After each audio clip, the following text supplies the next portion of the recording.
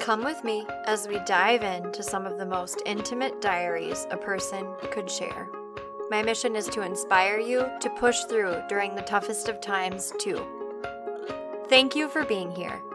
This is Push Diaries Podcast, and I'm your host, Tess.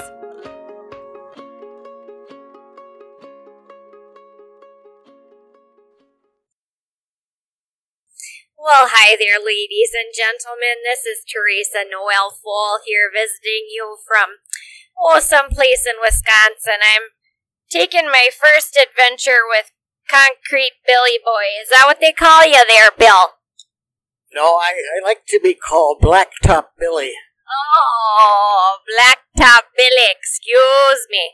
So Blacktop Billy gave birth to Tessie in 1989. But he didn't give birth to me, his wife did. So everybody, this is my dad, Bill. He's on the podcast today, and we are driving cross country. And why is that, Bill Full? Well, I am actually doing my job, and it was convenient because I was able to swing through and pick up my daughter from her home, and I'm delivering her to my home. And so it's been fun for the last 7 hours or so. We've been riding together, and I have listened to some of Tessa's podcasts before, but we were talking a lot about her podcasting baptism, so to speak, and it's been fun to see it start to evolve. So anyway, my job, I'm a retired individual who luckily fell upon a job that was near and dear to my heart. I was at a gas station in Winona, Minnesota, and I ran into a person who was delivering Winona canoes. A lot of canoes and kayaks on this rig that's about as long as a semi. So there it is, all decked out in beautiful pastel colors, wrappings, truck all loaded to the gills. And I had a smart question. I walked up to him, he was standing next to the truck, and on the side of the truck it says Winona Canoe. So I asked him, I said, "Do you deliver for Winona Canoe?" It's like, duh. Yeah, that's so funny though. That's so great. Like, who'd have thunk that you would have ran into somebody at a gas station and get your job after retirement? Yeah, so that's unique in and of itself. But the thing that has been a big part of my life throughout my adult life is canoeing and camping and being in northern Minnesota, and I've known about Winona Canoes forever. If you're not familiar with what I'm talking about, northern Minnesota has this wonderful area that they share with Canada called the Boundary Waters Canoe Area Wilderness. And then just north of Minnesota, there's the Quetico Provincial Park, or the Quetico Wilderness Area. So we're talking about 2 million acres of remote wilderness that you can only really traverse by canoe.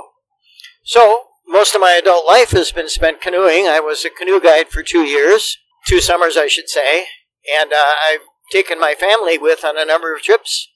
Tess in particular has gone with me a few times, so it's been a real fun pastime for me throughout my adult life. Yes. Now, Bill Full, just since we're talking about it, how do you feel about the Boundary Waters? Well, basically, the big issue up there is, fracking's a big issue in Winona, but the big thing going on right now up there is the idea of establishing a copper sulfide mine. Oh. And it's not going to be specifically in the Boundary Waters, but so close that if there's any kind of, and there probably will be, any kind of discharge or sad environmental event, it could really be a terrible dilemma for that area because of the pollutants. And the Boundary Waters is unique because it's granite substrate, which means it doesn't really absorb water as much as other places, but it sheds it. So any kind of leak or spill or pollution that gets put in one area will immediately spread to other areas. And that whole watershed empties into Lake Superior and also up into the Hudson Bay area.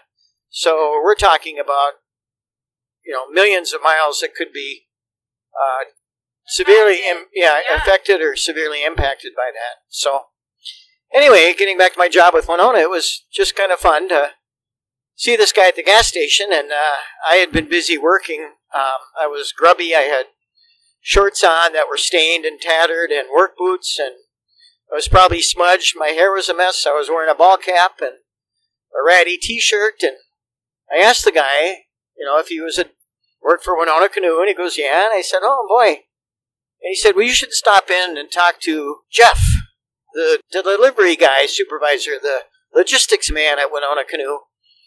And he says, I think we're looking to hire somebody. So 10 minutes later, I was in the offices of Winona Canoe looking like a rag. And I asked the receptionist, I said, I've never applied for a job looking like this. But I'm wondering if I could talk to Jeff. And long story short, after he photographed or photocopied my driver's license, I was basically hired. And about 3 weeks later, I was driving a big truck. A big pickup truck. It's got 6 wheels, so there's dualies on the back, and a long, large trailer, which you could see in a picture once Tess gets it on her website. I'm about as long as a semi, so I basically have to treat my rig and my driving like a semi. That's what she said. Now that's kind of inappropriate, Tess. You'd think I raised my daughter better than that. All right. I'm going to leave that extraordinarily long pause in there. That was fun. So, anyway, so I've been doing this now this is my 4th year. It's been a lot of fun. I travel all over the United States. I've been to all but 4 states. Yeah, you're right. I haven't been to Alaska. That'd be a tough drive. I haven't been to New Mexico, Arizona, and Alaska. I could have gone to New Mexico and Arizona on my way to California once, but I chose to go through Nevada and Utah. And surprise of surprises, it looks like I'm slated to drive all the way to Alaska yet this year. So that'll be kind of a fun, long trip for me. Oh, yeah. One of my favorite childhood trips were when you and Mom took us on a cruise from Bellingham, Washington to we were going to go up the end of Ketchikan, Alaska. That's right. Yeah, that was such a great trip. I remember the starfish were like right up on the coast. And what kind of rock would have been in the Alaska waters there in Ketchikan? What were those rocks? Or was it just sand? It was a combination. Yeah. But there was a lot of, because we were right on the ocean and the tidal wave. Yeah, so we the tidal area, we were walking around a lot when the tide was out. So the rocks were covered with some sort of sea vegetation, and that was really kind of fun. And we saw these critters, the starfish, like you say. So that was a fun trip, I agree. Yeah. Yeah, I hope none of those starfish got beached and then couldn't find their way back in. Yeah, I bet they have a way of adapting to that kind of environment. They probably just crawl back in. Yeah, or close up all their orifices and keep the water from evaporating or drying out, whatever. I bet they do fine. Yeah, that was a neat trip, and I remember Micah and I ripped leaves off the trees there, and Micah made hats and butt flaps and binoculars, and what do you call the long stick that is a single eye? Telescope. Yeah, he made a telescope. It was just fun. Made me feel like I was part of a bug's life.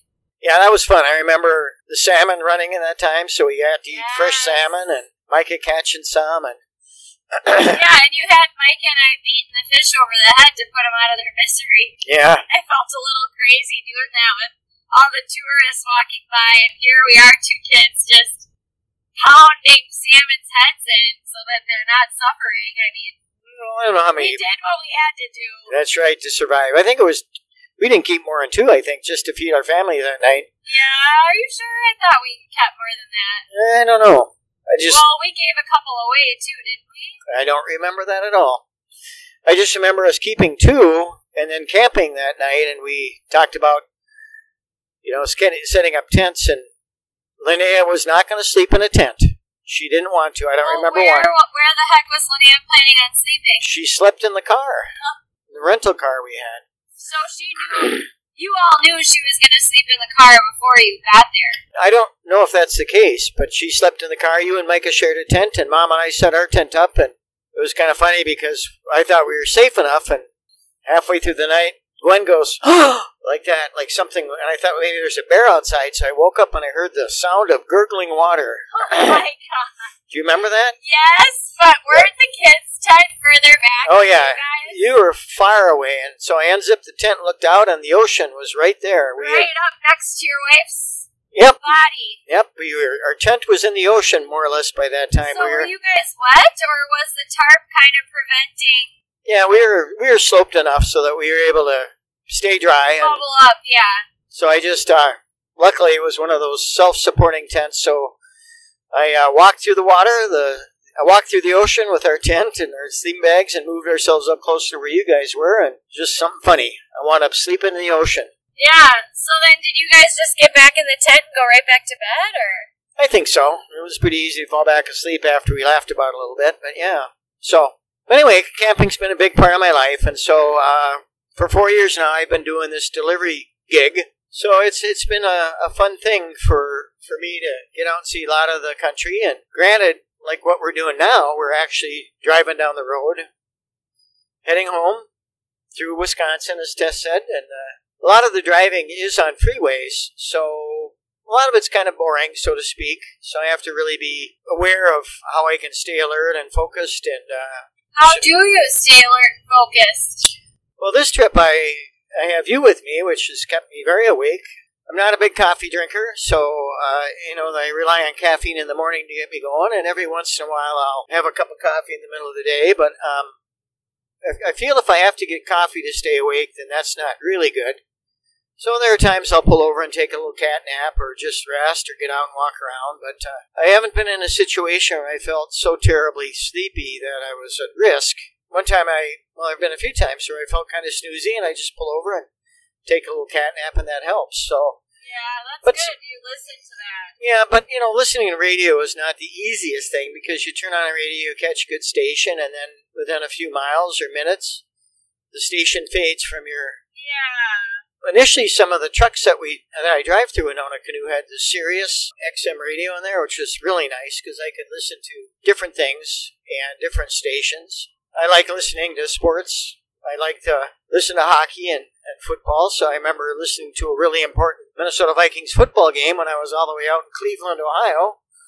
And then I listened to a couple of hockey games once, courtesy of the Sirius radio, but we don't pay for that for the whole time. We just let the trial period run out, and then we don't renew. So, yeah, the big thing I do, Tess, is I like to bring along books on tape.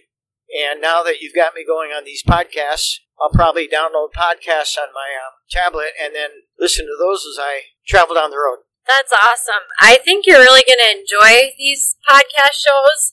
I think now would be a fun time to just real quick talk about a couple shows that we've heard of. Have you heard of any podcasts that you enjoy listening to? No, I haven't. I really have not been privy to podcasts. That's kind of an area of my life where I need to explore more of because I know there's a lot of great content out there. Yeah, I know really, really few common ones like Freakonomics Radio. NPR has like a classical station where, that's music. I know that's not a podcast, but they do like the Tiny Desk concerts, and NPR will put those out in podcast format, so you can download them for free and listen to them later. Criminal is a really good one. I think you've listened to some Criminal, Dad. You and I might have listened to one like going up north to the reunion or something like that, but I can show you those more. And then Tyler really likes the Joe Rogan podcasts. Have you heard of Joe Rogan? He's the guy who used to do Fear Factor, and he was like the ref in Ultimate Fighting. But anyway, he talks about all different kinds of things. And his podcasts are like 3 hours long an episode. Well, now that you mention it, I know that National Public Radio has some podcasts like the TED Radio Hour and Moth. Those stories would be fun to listen to. So there's a lot of potential out there. I just haven't tapped into it because I do download books. So my big pastime as I'm driving is not listening to the radio so much as listening to books. Yeah. I would say books on tape, but it's more electronically digital books. Yeah, that's great though. Yeah. Because, yeah, you said radio stations fade, and then what do you do? Yeah. So what kinds of books do you like? It's hard for me to listen to self-help books, and it's like, distracted driving is an important issue with people driving today, but I actually like to be distracted mentally to some degree by listening to fictional books, things where people get, murdered and they gotta find out who does it. All right, well, give a couple to the listeners. Some people might want a good, entertaining story. Well, yeah, there's a bunch of them that I've enjoyed. Harry Bosch series, and I can't remember the author there. Those are fun, and of course they're sequential, but you don't have to listen to them in sequence. Those have been nice. Different authors that I've just heard from other people say I've picked up them. John Sanford, the author out of Minnesota, has gotten some traction in my listening ear because he's got two characters that I really enjoy. So he's got two strings of books that involve main characters that I'm up to date with them. And so those are just a few. Yeah, but I like listening to them. Stephen King is good. Stephen King has been doing a lot of books. Yeah, I've read some of his, and some I like, and some are good. Some it's kind of hard to wrap my brain around sometimes. But yeah, that's another author I listen to it from time to time. All right, well, here's the part where we can keep going, or we could stop for a minute. Probably tell a Lena and Sven joke, or whatever the heck his name is. Your whole, Push Diaries podcast deal with people that have been pushing through, adversarial situations or situations that get dumped on them, and they have to kind of try and, push their way through it or find their way through it as best they can. And, you certainly have shared a lot of what you've gone through. It's kind of like the first person in the novel. But the third persons are, the people that have lived with you for a long time and love you and care about you and have relationships with you. And I don't know if one gets to hear or find out much about the, I don't want to say background people, but let's use that phrase. Caregivers, background people that, have to accompany somebody who's lived through something that's been terribly tragic. And so, I guess that's kind of like what I'd like to share today is, my perspective and what I've lived through, seeing you go through what you've gone through. So that's what I was thinking. That'd be kind of fun to share that. Yeah, give a little voice to those people. What was it like from the beginning throughout the middle to the end? I mean, can you put that in a few words? What it was like to be the husband of a woman who was caregiving for her daughter, and what it was like to be a father of a woman who was close to dying? And, I mean, what was that like? The answer is no. I cannot put it in a few words, but I can ramble on for a while and see where it takes us. But because it's so much more involved than just a few words, I'm sure you know that. So maybe to spin a good story, let's start with the setting. And the setting, of course, is we're a happy family living in Minnesota. And I think Tess told you that she graduated from Cannon Falls High School. So my wife, Gwen, was a nurse in the Cannon Falls medical system. And I was a teacher in Red Wing, Minnesota. So there's about 18 miles between where I worked and Cannon Falls. We first moved to the area. I was a teacher. Gwen wound up getting a job in Cannon Falls, and we basically proceeded to raise our children there. And we found a house in Cannon Falls, moved in there, beautiful house. After a number of years there, and Tess was getting old enough, and we thought it would be really nice to move to the country, so we found a hobby farm and on 10 acres halfway between Cannon Falls and Red Wing. It was sort of by design, but I think we would have been fine finding a hobby farm anywhere. I didn't mind the drive that I had from Cannon Falls, but we were lucky enough to be halfway, so we would both commute to work. Gwen would go west to Cannon Falls, and I would go east to Red Wing, and Tess would go toward Cannon Falls, and so she'd drive that way. So our family progressed. My oldest daughter, Linnea, wound up getting a degree and graduating, and Micah struggled a little bit with what his niche was in life. So, anyway, he wound up dropping out of high school. He wound up going back and getting his GED. So that's kind of like where our path led up until Tess graduated from college and was starting her first real professional job up in northwestern Minnesota. Want to talk about that? Now I'm interviewing you. Yeah, I applied for a job you're talking about at Knute Nelson. Yeah, my hospice job. I applied for a social work job at Knute Nelson. I had minored when I went to St. Cloud State for social work, I had minored in gerontology, so I really wanted to work somewhere with the aging population. I didn't really know exactly how, but one reason why I've always felt so inspired by elderly people is just the experience that they've had, the things that they've learned, the wisdom that they so graciously share with all of us about life's lessons, because, for those of us that have lived through enough things, we realize that a lot of lessons come with the trials that life brings. So I just always, as a kid, loved to be around older adults, and so I was really excited about doing something with the older community. And, one thing I think, too, is I was so close with my grandparents on both sides. I really loved them, and my parents visited with them often, so I got to see them a lot, and we all got to spend a lot of time together when we were kids, so I got a job in hospice as a hospice social worker up at Canute Nelson. They were just starting a new group of professionals to make up this hospice division. I got along great with the main manager and supervisor of the new group, and I had an interview with him and the highest up president lady at Canute Nelson. Administrator. She was, so there I had a very, intimidating interview. I knew that Canute Nelson was a very successful independent living, assisted living, nursing home. Did you know that, Dad? They even had a rehab center. So I was very excited to get that job. I was very proud of myself, and now you can explain what happened after that. Yeah, so, I'm not sure if Tess covered this in another podcast, but 3 months into her job, or probably before that, she started experiencing back pain, and, I'm just kind of a person where I've always believed that things will work out well in the end. I was a person that had a strong faith in church life and those kind of things. And when Tess called, she talked to Gwen, my wife, being a nurse, and was trying to find out how to get past this back pain she was continually having for seeming like forever, and it got worse and worse and worse. And again, I just thought it was probably because she just moved, lifting heavy boxes. I didn't have a mattress yet, remember? You gave me an air mattress. That's right. You were having all sorts of things that could easily explain why you were having back pain.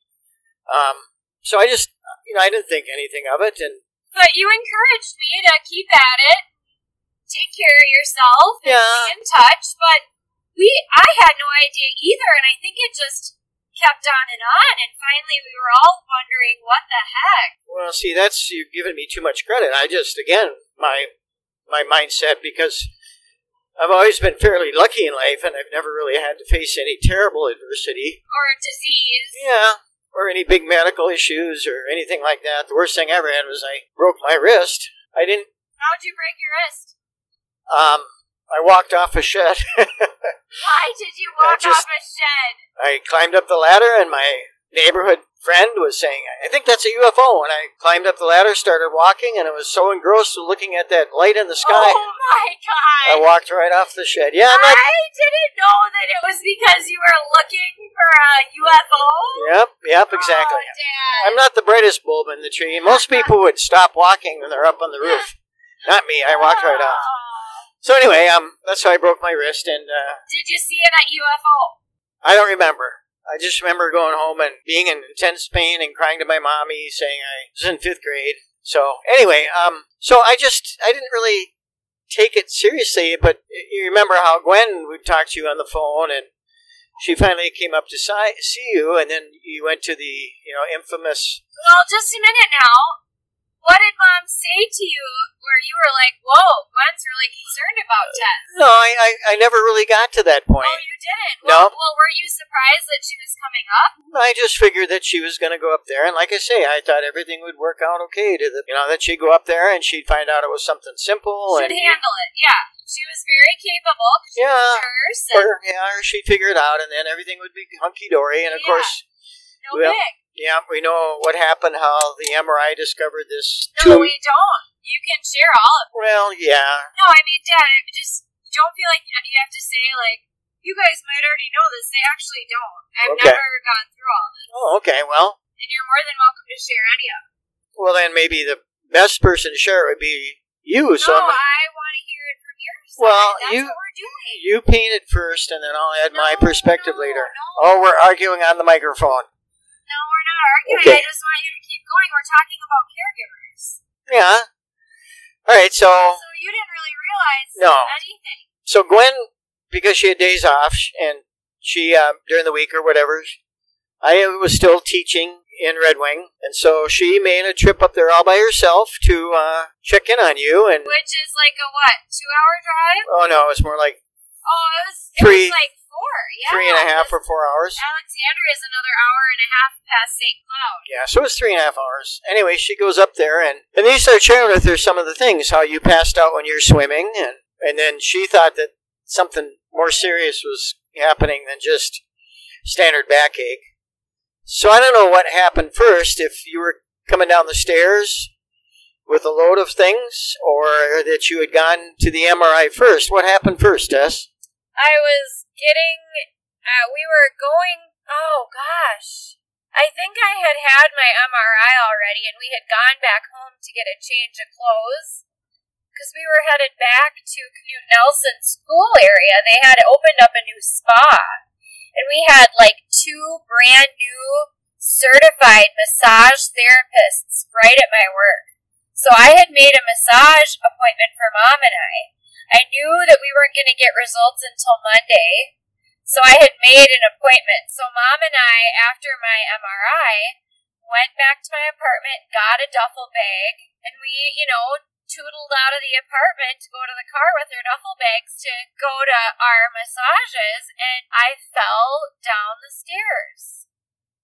I told my foot to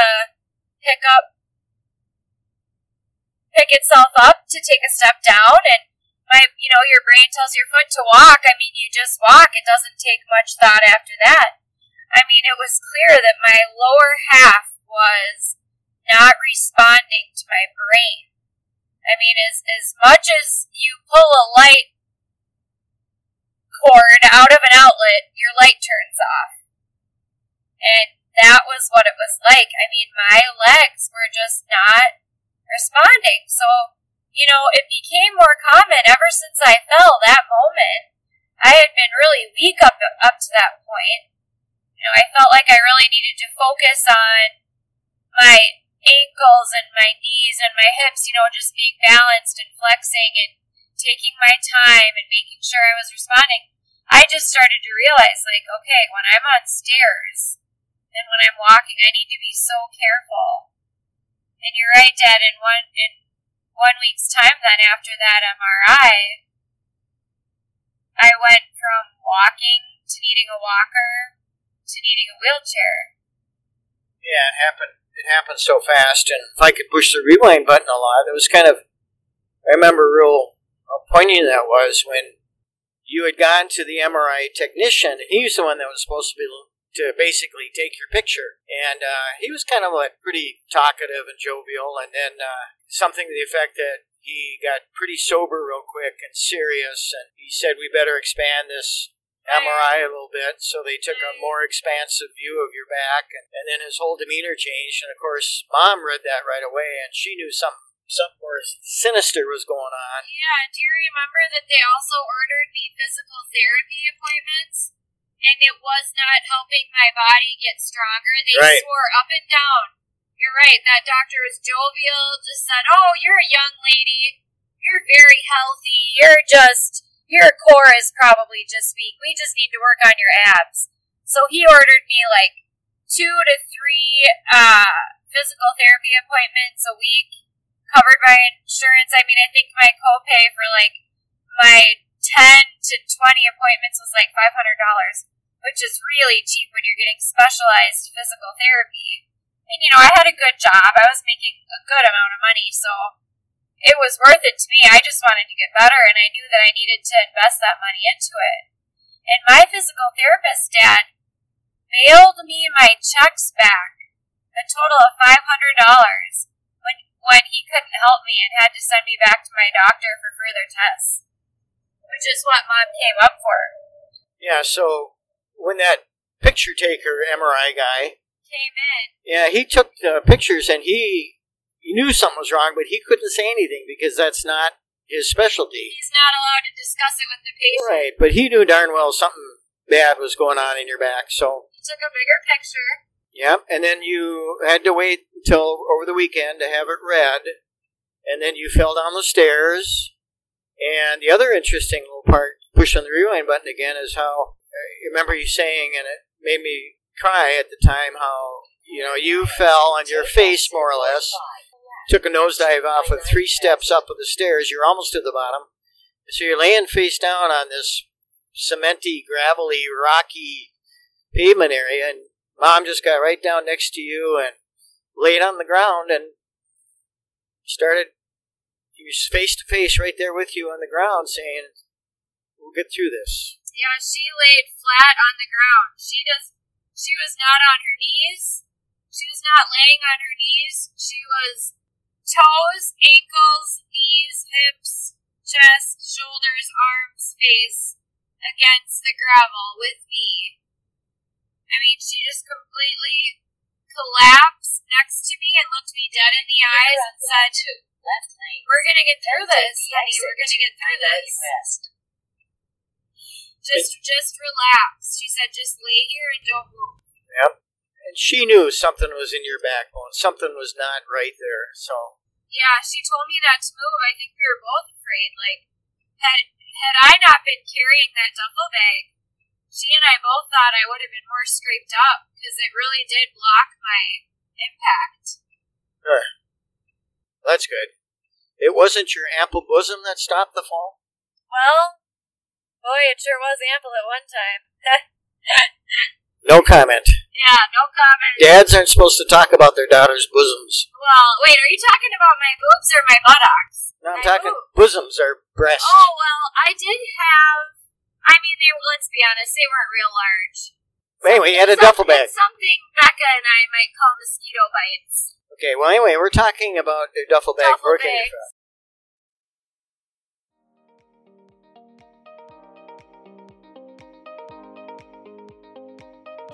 Hey everyone, I wanted to tell you about Patreon. Patreon gives creators of all kinds the tools needed to acquire, manage, and energize their paying patrons. Support Push Diaries by subscribing to our Patreon page where you'll get exclusive content not found anywhere else. We just started a special series where me and my fiance Tyler talk about life and how we push forward together. Just go to patreon.com, create a profile, and become a patron of Push Diaries Podcast and thousands of others. Thanks, and we'll talk again soon.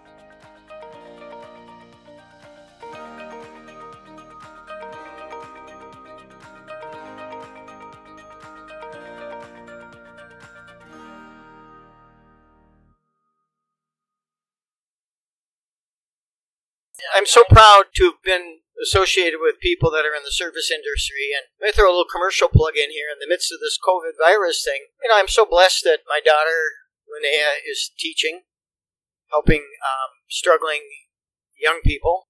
My son-in-law is a teacher too, teaching middle school science. My son Micah, who got his GED and then went on to get his degree in social work, is working as a social worker in Winona, Minnesota. He's great at And of course, my daughter Tess is a social worker. And so, these service-minded people, and my wife being a nurse, I just think what we don't really appreciate is the level of care and compassion nurses and social workers and teachers have for people. They truly are people lovers. And what the nurses and other people are doing nowadays in the midst of this COVID virus is where they put themselves at risk and put their families at risk just to help humanity. I'm so proud to be part of that group, and I'm so appreciative and maybe amazed at the courage that these folks have. Yeah, so. I totally agree. I'm really glad you gave a shout out. Shout out! Yeah. In fact, Dad, did you know that Kayla from Cannon Falls, Minnesota. She graduated in the same grade as my dear good friend Brady's little sister did, Mackenzie. So Mackenzie and Kayla were really good friends in Cannon Falls. She's a nurse, and she was working somewhere in the state of Minnesota or some large city close to us, as a nurse, because she finished her RN, and she moved out to Philadelphia to help with, or Massachusetts, to help with the COVID pandemic out there. Isn't that just incredible? Yeah, it's neat. It's really cool how these nurses are stepping up, and doctors, and I don't just want to eliminate anybody, but anybody in the healthcare field that, on the front lines there. It's just a lot of courage. Just amazing. So let's see, we're getting back to what we were talking about. Yeah, so I remember you and Mom coming home, and you had my car, which is a manual transmission, and here you are, you don't have real solid control of your legs at this time, yet you're driving a stick shift, which was pretty impressive that you made it back there, and how difficult it was to see you try and get up the stairs knowing you needed such assistance. And I mean, here you've been a person that's always been taking great care of yourself. You were an all-state, well, not an all-state, but you were a state champion athlete as part of a dance team in Cannon Falls. You were in great shape, avid tennis player, jogger. You ate holistically, organically.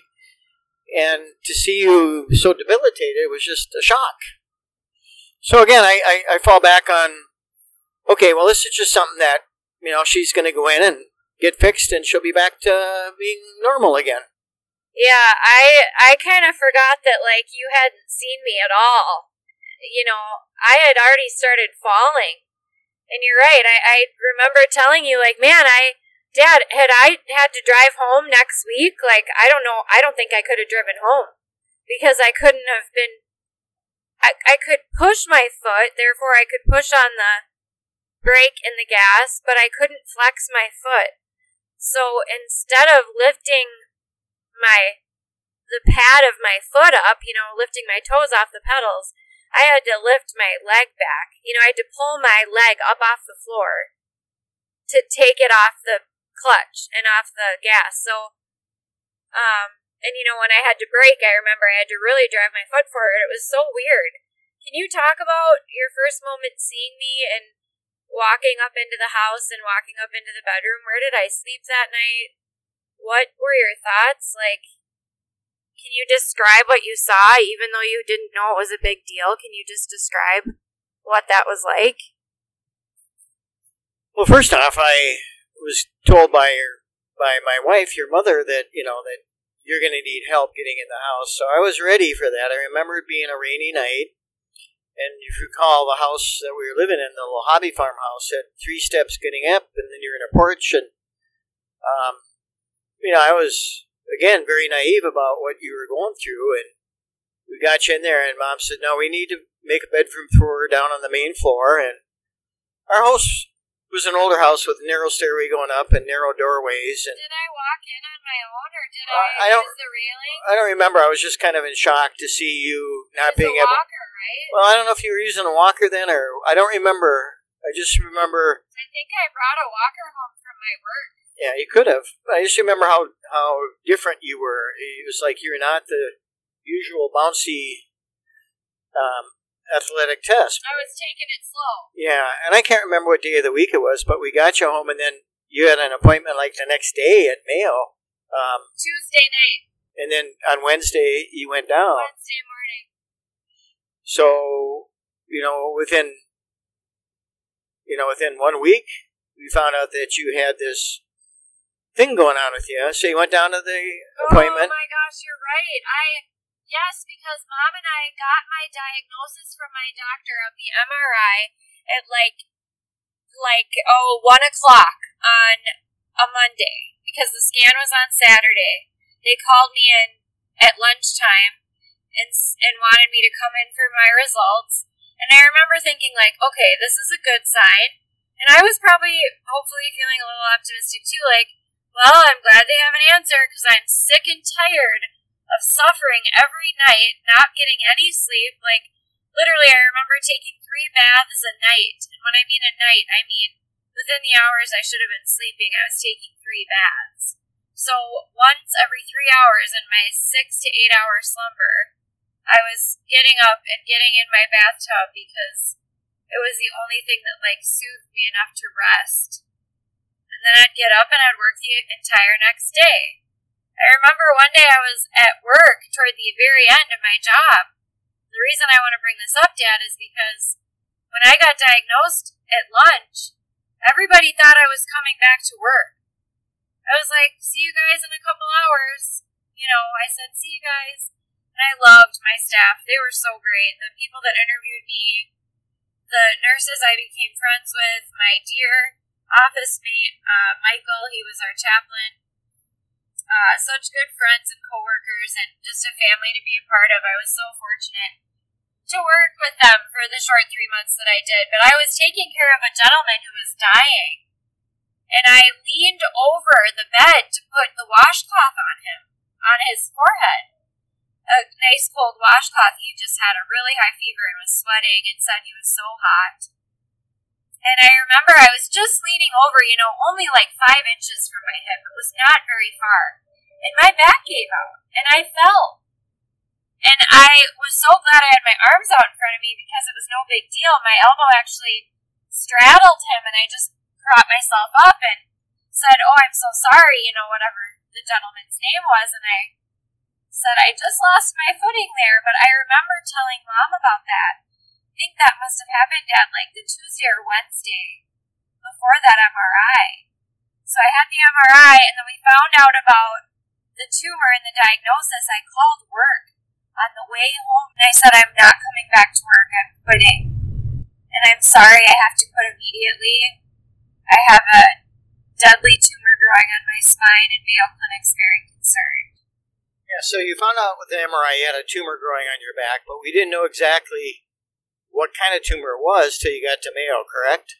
Yeah, the doctor up at the Alexandria Clinic, and I don't remember his name or even necessarily specifically where I was, it was just very traumatic, obviously. The whole time I felt like I wasn't being heard. I knew that something was wrong in my back, and sure, every time I went in, right, and tried the remedies that they said to try, which was hydrocodone for just pain, and then, I did really appreciate the order for physical therapy, and, I'm glad that, the physical therapy didn't work because it moved things along, right, for a diagnosis, but I asked for a scan sooner, so it was just really disappointing to feel myself and see myself degrade and ask for help and not receive it. That was really hard for me. And I remember that doctor, Dad, the one that you're talking about, who gave me the diagnosis, he literally said to me, listen, we found a tumor in your spine, and I don't want you to worry. We're going to take a blood test, and we're going to get you results immediately on that and let you know what the blood tests look like, if you're high in white blood cells or, whatever the methods are for looking at blood work. And I thought, okay, yeah, that's great, but what's your plan here? Just blood work? We gonna let more days go by? And I remember I said, is this something I need surgery for? Radiation? What's the plan? I was ready for this doctor to have, maybe at least 1 or 2 steps ahead of me, right? I'm just a patient. Yeah, so I don't know, but I think somewhere along the line, he basically said, oh, we'll just take it out and you'll be fine. Right, and you'll be walking again. Let me give you a little geography lesson now that I'm a teacher and ex-teacher, and I just have to tell you that we were so blessed and lucky to be living in the Cannon Falls area because we were only 45 minutes from the Mayo Hospital in Rochester. Yeah. So obviously, here we could have gone with probably this capable doctor up there, but why not go to the best? So obviously the decision was to move you back home to Cannon Falls. It's kind of weird that you went in and saw those people and you're expected to be back in 2 hours, and that was the last time you set foot in their doors pretty much at Canute Nelson. Anyway, got you to Cannon Falls, the little hobby farm outside Cannon Falls, a little town called Vasa, or some people pronounce it Vasa. 45 minutes from Rochester. You went down there, and then they did the biopsy, and I just remember being in the room when they came in there, and it's never good to have a sober doctor come into your hospital room to give you bad news, but I think there was 9 of them that came in? It was scary. Very scary. And so I'll let you, what did he tell you then? I was there, but what did he tell you? What did the doctor tell me when he came in? Oh, yeah. I was hospitalized. I was admitted. I was in a room. And 9 doctors came in. Yeah, they were all in white coats. I mean, they looked very professional. You know, it's like a goddamn herd of superheroes walked into the room. Seriously, I mean, white coats, pristine haircuts, you know, the Mayo Clinic badge. I mean, they all looked prepared, you know, maybe a little nervous, just, you know, some of them might have been residents or whatever, but just remarkable doctors. And I remember they came in and they said, you know, Dad, was this before or after they did the poke test, where they tested my nerve response in my body, where they poked me all over with a needle? I think this might have been, you know, this is after, like my dad said, they've received the biopsy. They had drilled a hole into my back, into the tumor. They used this giant camera that literally told the doctors exactly where they were poking and how deep they were poking into my tissue. And they took, you know, they used a C-arm and they got every angle of that tumor, and they were able to go into the center of it and take out some cells, and they tested it and found out that it was a chondroblastic osteosarcoma. Chondroblastic meant it was a quickly multiplying cell. I think the chondroblast, you know, is a part in the cell that is responsible for the energy to reproduce, I think, right? Or something. I don't know. It was this crazy cell that was gone rogue in my spine. And he explained that the reason why it didn't show up in the x-rays that they had done in Alexandria was because it was a soft tissue tumor at that point. And over time, it turns into bone, which is why it's called a chondroblastic osteosarcoma. So it's a quickly multiplying, malignant, deadly rare bone cancer or tumor that was growing in my spine. That's what they said. Yeah, so I recall, if I'm not mistaken, that within less than a week, you were walking to the point where you were given a very... Walker. Well, given a walker, but you're also given choices as far as, you know, what you could do with this situation.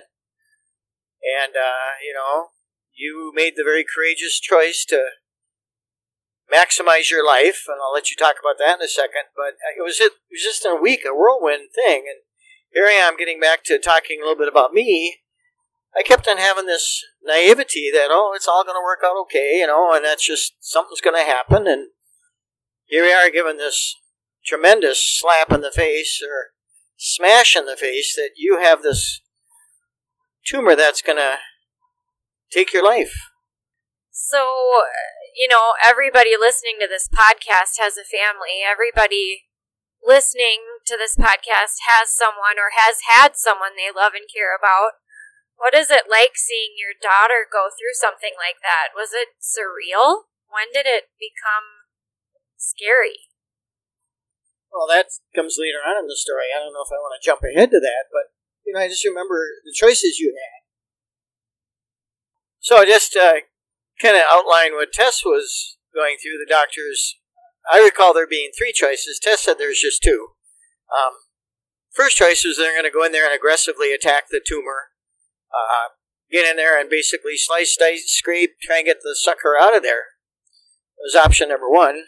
Option number 2 was they were going to go in there and continue biopsying the tumor, if I'm not mistaken, doing more tissue sampling and gathering of the tissue, and then bringing that out and testing it and seeing what kind of chemotherapy would best address killing that sucker. The third thing would be that they would go in there and simply remove the tumor. Of course, you all know that backbones and vertebrae are very convoluted messes. So to go in there and try and get it removed by surgery was a long shot, more or less. Very slim chance of them getting everything. And because it's a quick-growing tumor, a very fast-growing tumor, if any little snippet got out into her body, it would spread. So for that reason, Tess was not excited about doing the big, massive scraping and dissecting and removing. For the same reason, the minute they tried to do more biopsies, the sac that would hold the tumor would basically be perforated or violated, and a good chance that something could escape from that too. So she said, well, I remember her words real clearly, and excuse me if I start to get a little emotional about it, but she said, well, yeah, I guess I can have the surgery and I'll become a paraplegic. I won't have the use of my legs, but I can still hug my nieces and nephews with my arms, she said. So she boldly said that she was going to go ahead and do the third most radical thing in my mind, which was to go ahead and remove the tumor, and successfully remove the tumor. They had to take the surrounding tissue and bone mass with it, which means she'd lose 3 of her vertebrae, and her spinal cord would be interrupted, which means, of course, that she would become a paraplegic. So within 1 week, she went from being a walking, happy 25, 26-year-old woman to making the decision that I'm going to be in a wheelchair the rest of my life. Yeah. It's all very sad. Yeah. So it feels good to talk about, though. Yeah. Anyway, she became pretty notorious at that point because when people heard about her courage, she had a lot of people wanting to talk to her, and Rochester Post-Bulletin came and did an article on her, and she was still doing physical therapy there, so... Yeah, that was cool. You know, it was an awful time, but the time that I spent at Mayo Clinic in the rehab department, I want to give a shout-out to them because they were incredible. Oncology, orthopedic surgery, you know, the physical medicine and rehab, and the infectious disease guys, and seriously, the physical medicine department was just so great. I had so much fun in there walking with leg braces, and it was really a beautiful thing, and I thank God for the moments I had to really enjoy and appreciate my body and what it could do, because I had really taken it for granted, you know.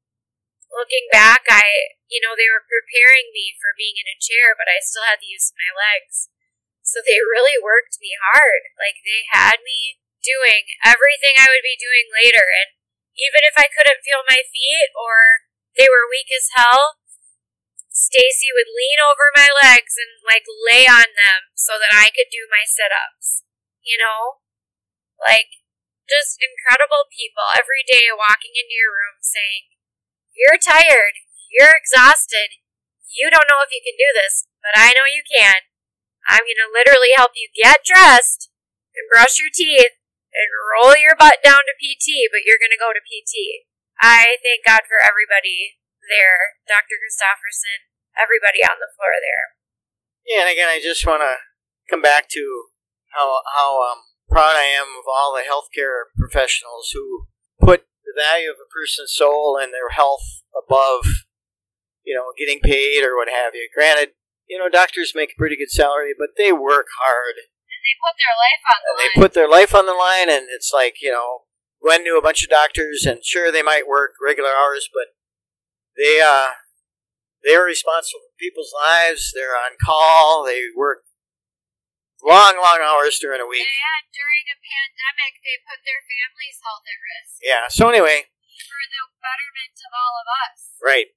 So we've covered that ground. Again, I just thinking about what Tess said with the people in the physical therapy department, but all the nurses, all the care she got at Mayo, and of course it's a world-class organization, is just top-notch. So, 1 week, here it is, and again, getting back to the point, I'm thinking okay, so there's a tumor in her back. The plan was that they wanted to do the surgery, not soon, but they wanted to start chemotherapy, right away. And the reason for that is they wanted to arrest any further growth or Spreading. of the tumor in her body. So they started her right away on chemotherapy, and that was like boom. And I said, okay. In my brain, I thought, okay, the chemotherapy, they already have one biopsy. They're going to figure out the proper cocktail, so to speak, to inject in her, and then the chemotherapy is going to knock it down. It's going to stop the swelling. And didn't chemotherapy help your dad with his lung cancer? Yeah, you hear about success stories with chemotherapy. I was optimistic, yes, because again, my naivety, and I just think, okay, I've never been faced with any terrible adversarial situations. I think this is going to work out the best. Tess will get this chemotherapy. She'll be doing fine. So, we went through this chemotherapy. It was pretty easy for me, pretty gross to go up to her chemotherapy room and not be allowed to touch anything, or any food that she touched or tasted had to be thrown away. Things were carted in these sealed plastic bags. And then to see the actual circumstance or situation where she was given this poison. It was poison. Yeah, they were concerned about me getting sick and also me getting you sick because I was fed poison, right? Yep, so having this bag given to her intravenously and seeing this weird colored stuff going right into her bloodstream, it just was terrible. And what about my weight gain and my steroid change? So to see that happen to her was just really, really gross. Yeah, so, and I never had heard of the phrase, or I don't know if I coined it, but it was good poison. It was poison that was put in my daughter's body to kill things, and hopefully it wouldn't kill my daughter, but it would take care of that nasty stuff. So, yeah, so she started to change. What did you do? You took the chemotherapy cocktail, and then you took steroids to counteract the symptoms of the chemotherapy. So her hair fell out. She got to be kind of bloated. Her face took on a lot of extra flesh, and her abdomen, and so she physically changed quite a bit. But she still had her smile and still had that inner beauty. Did I lose my energy though? Oh yeah. I went from walking, talking, feeling energetic, hungry to what? Well, you had very little appetite, and we kept on trying to make you eat, and you just wouldn't eat anything. You take a couple bites of something, that would be enough, and we really tried hard to have you get your nutrients in you. Here's my beautiful daughter physically changing, and not only just the physical part of her, but like she said, her demeanor, she's a very energetic, as you can tell, person. Very vivacious, very gregarious, just loves to talk, loves people. And here she is, just this slouch, laying in a hospital bed, looking sick. I'm going to get some fuel now. I wish I could think of a pumping gas song right now. Oh my God. Alright, that's all, folks. For now. Yeah, so we're fueled up again. We're on the back stretch of the home stretch. We're almost home. So I guess I just want to add these final few thoughts about the whole thing. As you were talking about, you were in the bed, and you certainly didn't look like the daughter that I was used to seeing. Just kind of to finish off the thoughts I had seeing Tess in that hospital bed. She was getting infused with chemotherapy. There was a tumor that was in her back. And optimism and prayer and people coming to bat for Tess, cards, letters, phone calls, having a faith that it's all going to work out for the best, God's in control and all this. And in the back of my brain, I'm thinking like, okay, prayers are going to be answered. Tess is going to walk again. She's going to get out of this mess. And life will be back to normal somewhat. I do recall one particular instance which, again, underlines or emphasizes the professional level of expertise doctors everywhere have, and, especially Mayo, which is, again, world-renowned. I remember still working as a teacher during that time. Now, we're well into May of that year, and I had to finish off the year teaching, and I had every expectation of continuing to teach. So I drive back and forth from my teaching job. I take days off when there was important days or whatever. But as Gwen and I are struggling with this whole mess, our world being turned upside down, she basically spent 90% of her life in the hospital with Tess. So I can't downplay or underestimate the amount of love that my wife gave my daughter during that time, and commitment by being by her side, and having a nurse, a medical background, somebody who's well experienced in numerous things. It was just a wonderful thing to have Gwen there. And also it eased my burden, know that I didn't have to be down there the whole time because Tess was in great hands. But I remember Gwen and I walking out. I was heading home then late at night. It was probably 9:30, 10 o'clock, and I was heading back home. I needed to work the next day, and we're walking down the hallway, and the hallway at Mayo was past visiting hours, and very few people out. It's not during the change of shifts, and I'm walking down the hall, this expansive hallway, and probably 100 feet in front of me, I see another figure walking toward us, and we're all going to come together at the exit doors. I didn't think much about the person till I got close enough, and it was Tess's specialist, Dr. Yuzemski, who had spent innumerable hours with Tess. I remember just greeting him and making a comment to some degree like, "Oh, you're putting in late hours." And you're this man who's been all over the world. He's a specialist, global specialist in bone surgery and that whole thing. Michael Yuzemski. Yeah, Michael Yuzemski's his name. He's been consulted by White House officials, by leaders of other countries. Here this man is leaving the hospital at like 10 or 10:15 at night. And I find out that he had spent those extra hours going over Tess's x-rays and all these things that she had in her file. He was spending this extra amount of time away from his family for my daughter.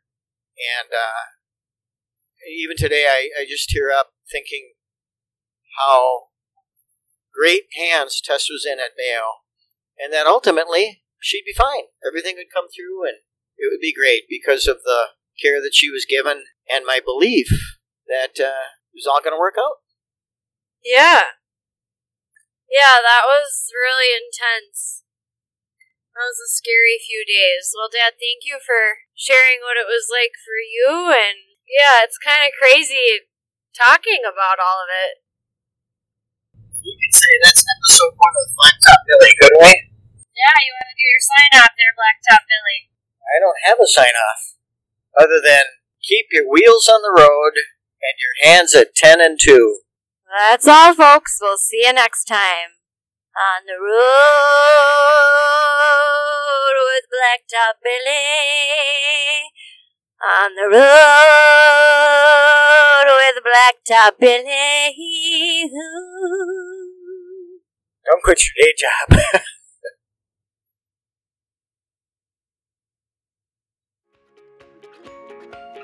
This has been Push Diaries Podcast.